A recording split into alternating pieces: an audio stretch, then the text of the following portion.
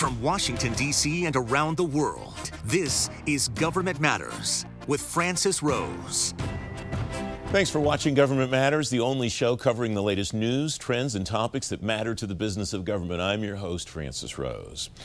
$27 billion for 24 agencies is available again after President Biden rolled back a rescission request President Trump signed before he left office. Health and Human Services, Treasury, State, and others are on the list of agencies who can spend the money as originally budgeted again. GovExec reports the programs the rescission targeted are mostly international aid and development programs. The Army will roll out the next phase of its integrated personnel system this December. It's asking soldiers to double-check their information in the system and meet with local unit personnel offices if it's not correct. Federal News Network reports the next phase will move more than 1 million soldiers into the system, including reserves and active duty. The Joint Artificial Intelligence Center will use an Other Transaction Authority to stand up an online environment for AI acquisition. The chief of acquisition for the JAIC, William Roberts, says the new framework will be user-friendly for private companies. FCW reports there's no deployment date for the portal yet. The Biden administration is in the middle of rolling out its whole-of-government approach to vaccine distribution. The Government Accountability Office has new recommendations for implementing the CARES Act and managing the vaccine supply chain. Nikki Clowers is Managing Director for Healthcare Issues at the Government Accountability Office. Nikki, welcome back. It's good to see you again. There is so much here, and the number that jumps out at me is 27 of 31 previous recommendations. Recommendations you've already made to various parts of the government have not been implemented yet, and yet you still have 13 new recommendations. Are there themes or are there categories in which we can put the recommendations that you're making, Nikki? Well, first, thanks for having me, Francis. It's good to be back. And yes, there's a number of our recommendations that remain open, and we urge Congress and the new administration to take action on those recommendations. And the recommendations have spanned all fronts of the government, all the efforts that are ongoing, from vaccine distribution to medical supply challenges to small business programs. But in terms of themes, there are some cross-cutting themes. And that's the need for clear, consistent communication, better defined plans, better defining roles and responsibility, and ensuring that programs have the needed accountability and transparency mechanisms. So I read this work right then, Nikki, because my takeaway from it was the government's struggling with the same thing in its response to the pandemic that it struggles with in its response to just about everything, which is busting out of silos and being able to exchange information and resources with other agencies across those silos. That's really the core of what it sounds like you're writing and talking about. Am I hearing it right? You are. It's magnified with the pandemic, given the size of the response and the number of players. Most agencies, federal agencies, are working on some aspect of pandemic response, whether it's issues of healthcare, unemployment, worker safety, or again, helping small businesses. And not only do you have the federal government working across and should be working across horizontally to coordinate those efforts, it's also intergovernmental response in that the federal government must work with state and local governments as well as the private sector and nonprofit sectors to effectively respond. One of the ways, Nikki, that agencies do that is exchanging information, exchanging data with each other. What are the recommendations that you have around that data exchange? We've made a number of recommendations around the need for better data in our government's response through our series of reporting on COVID-19. In this report, we focus on healthcare data and the need to improve that data. What we found is data on important health outcomes or how the response is going in terms of cases, testing, hospitalizations.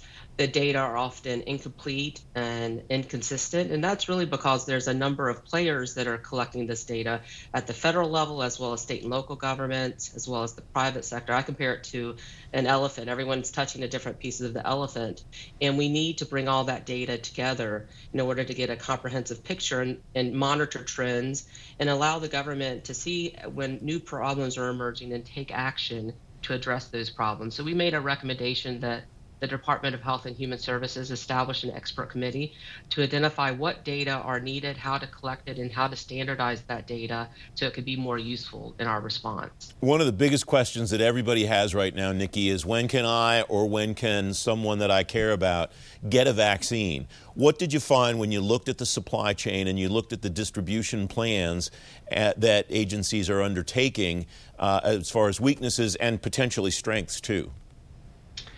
Well, we found where the distribution plans need improvement. And in fact, this was an area back in late summer where we made a recommendation to the Department of Health and Human Services to work with their partners to start to develop a distribution and administration plan, focusing on the coordination that would be needed and the communication strategy that would be needed as well to ensure an effective rollout. Certainly getting to vaccine development and having 2 vaccines that have been authorized with hopefully a third one soon on its way is very notable, and we did that in record-breaking time. But we were encouraging the government at that time to start pivoting and looking towards this distribution, because as it's proven to be, it's very challenging given the number of players, and we need better communication across government as well as from federal government to state and local partners so they know what to expect and help get those shots into the arms of Americans. We have less than 30 seconds left, Nikki. Are there some of these that would be easy for agencies to implement, or is this just really a terribly daunting challenge?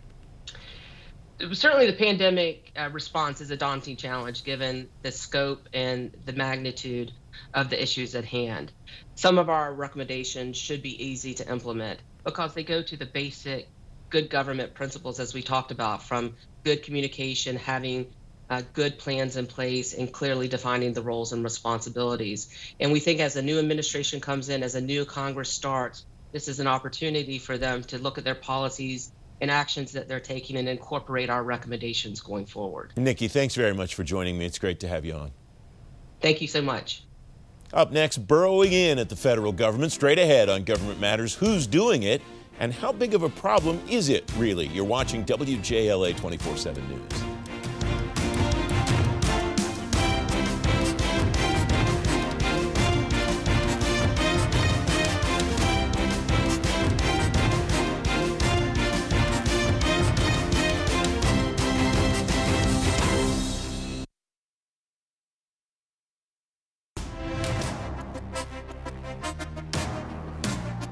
The Government Accountability Office will look at former Trump administration political appointees that switched to career jobs.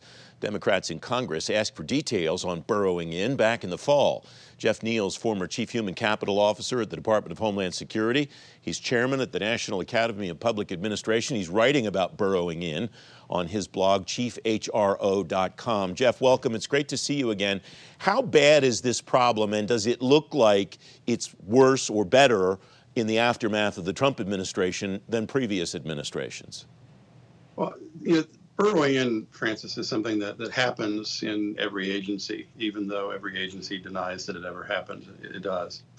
We don't know how much worse it might be right now than it has been in previous administrations. Anecdotally, we're hearing that there were a fair number of Trump appointees who burrowed into various types of jobs, anything from boards and commissions down to GS-12s and 13s in agencies.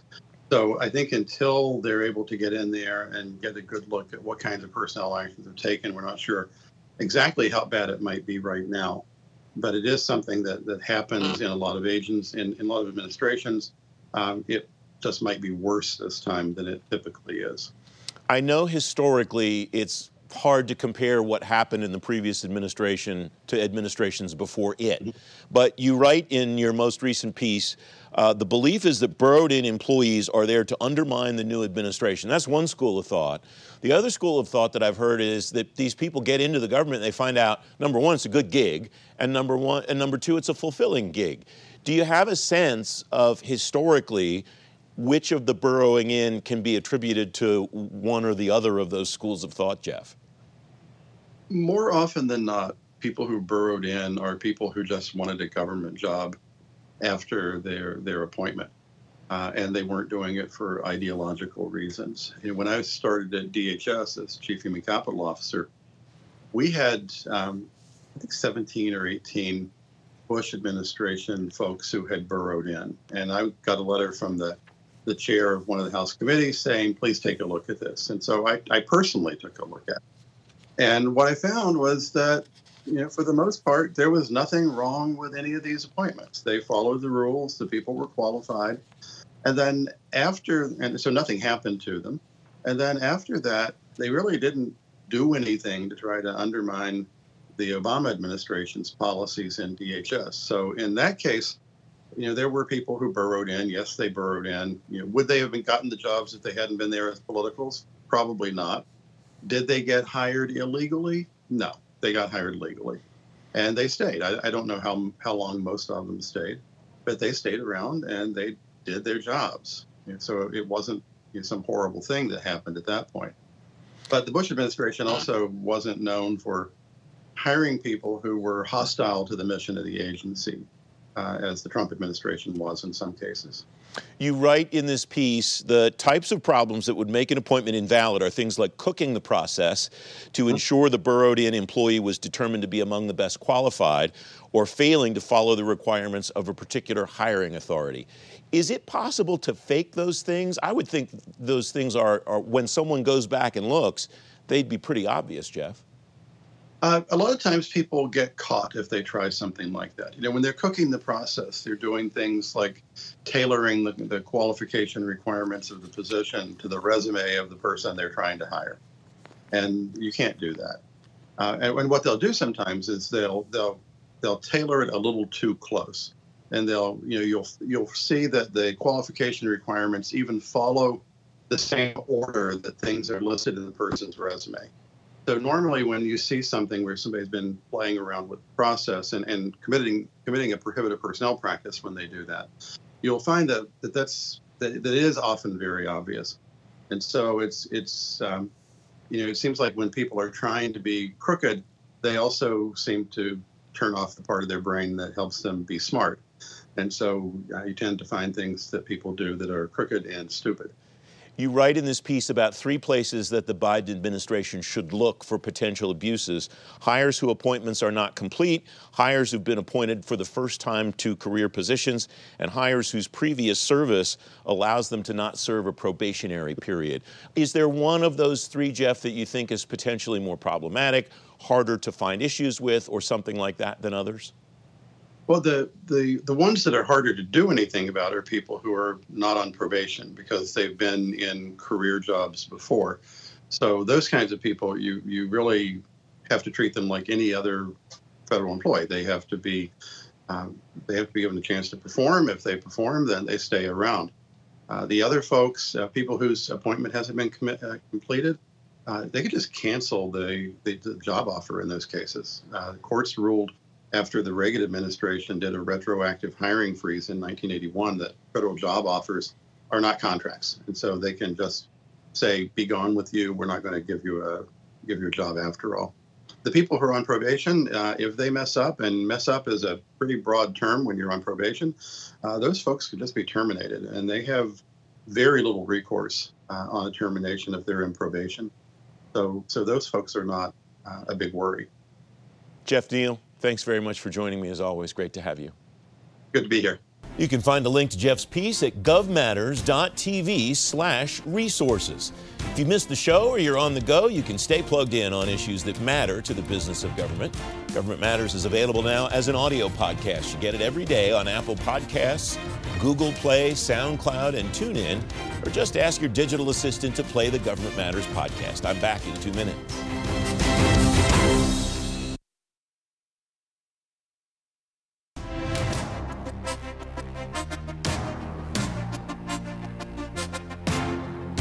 Welcome back. Some House Democrats and President Biden are calling for $9 billion in a boost to the Technology Modernization Fund in the next pandemic relief bill.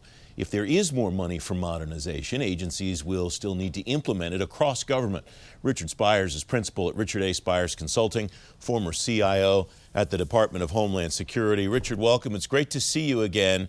You write recently, now's an opportune time for the Biden administration to make bold changes that can hasten agencies' maturity in managing and leveraging IT. Richard, do you think that's because of the transition? Is that because of the potential money for modernization in the relief bill? Some other reason, or all of the above?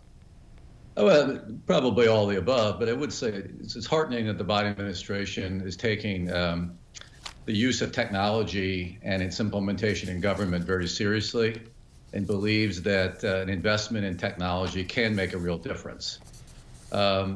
That being said, my experience, like when I started at the IRS, when I started at DHS, was that when you throw a lot of money, a lot of modernization funds, agencies really can struggle. They can struggle to execute well, and that's nothing against the government employees per se, but just the agency's talent level, experience in running major IT projects, programs.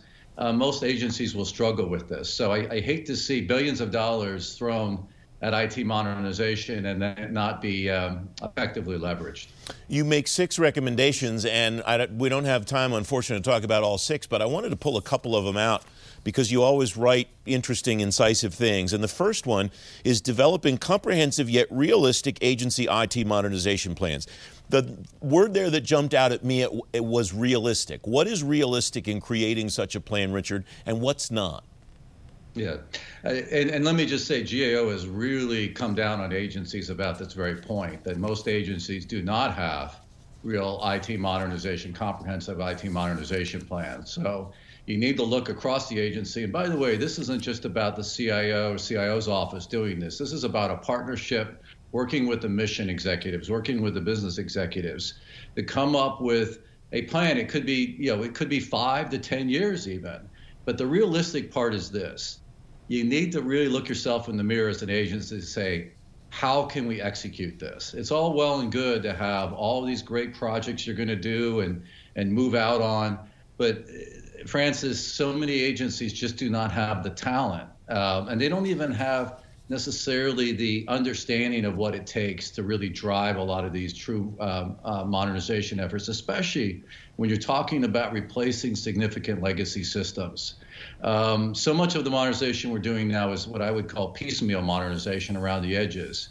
But if you're going to truly go through a digital transformation effort, you need to take this on, and you need to have the talent and experience to be able to do that.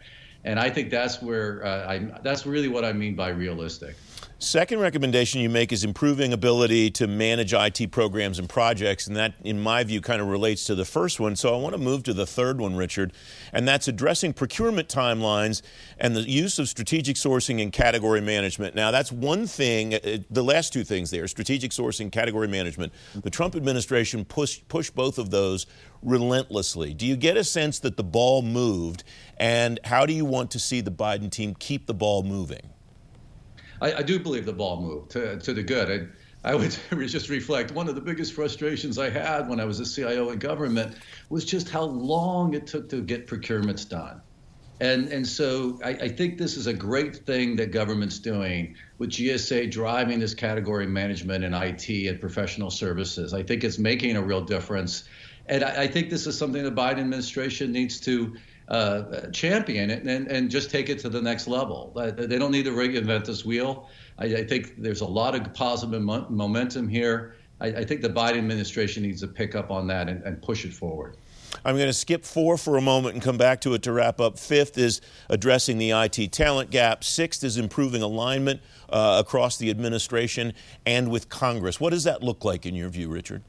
Well, I think we need to revisit the reporting requirements that are put on the agencies from O&B and really make it align it with what we're trying to achieve around these modernization objectives. And then I would really hope that Congress would be willing to work on the scorecard, the FTARA scorecard, and get the alignment between the administration and Congress about what that scorecard should be, the elements of that scorecard so that we've got a way to much better judge how agencies are doing in these modernization efforts. So we're almost out of time, but I want to go back to number 4, and that's maybe the biggest one here given the events of the last month or so, and that's improving agency cybersecurity posture.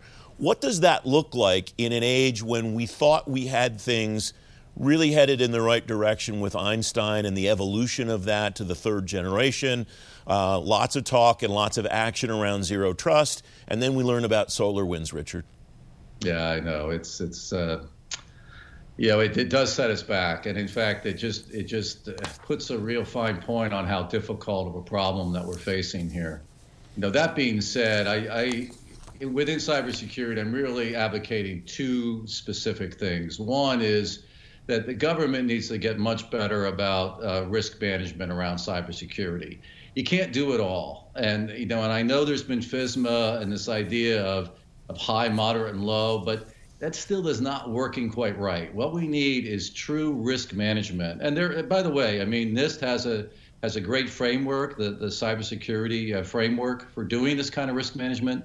But you need to really, really focus on the most critical assets, the most important assets. Make sure those are protected, and then you can move on to others, rather than this trying to do it all approach that agencies get stuck tempting. And then the other thing, and you mentioned it, is zero trust. I think it's showing that we need to move to a true zero trust model. You just cannot trust anything in your environment, okay? You can't even trust the cybersecurity providers that are providing you systems. And we just need to recognize that, and we need to move to architectures and models that enhance our capability to do zero trust. Richard, you always have excellent insight. It's great to see you again. Thanks for your time. Take care, Francis. Don't forget, if you miss an episode of Government Matters, you can find it on our website, govmatters.tv, and you get a preview of every newscast by signing up for our daily program guide. You just text Gov Matters to the number 58671. I'm back in 2 minutes.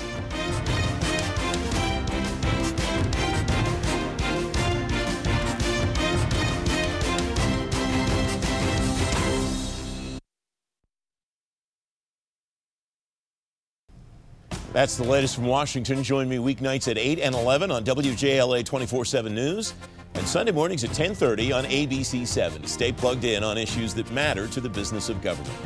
Thanks for watching. I'm Francis Rose. Thanks for listening. Our daily program is produced by Sharice Hanner and Ashley Gallagher. Christy Marriott leads our technical crew. Our web editor is Beatrix Haddon. Government Matters was created by George Jackson. Visit govmatters.tv for articles, videos, and more, including our first feature-length documentary, The Dawn of Generation AI. Government Matters is recorded at WJLA-TV in Washington, D.C. Copyright Sinclair Broadcast Group.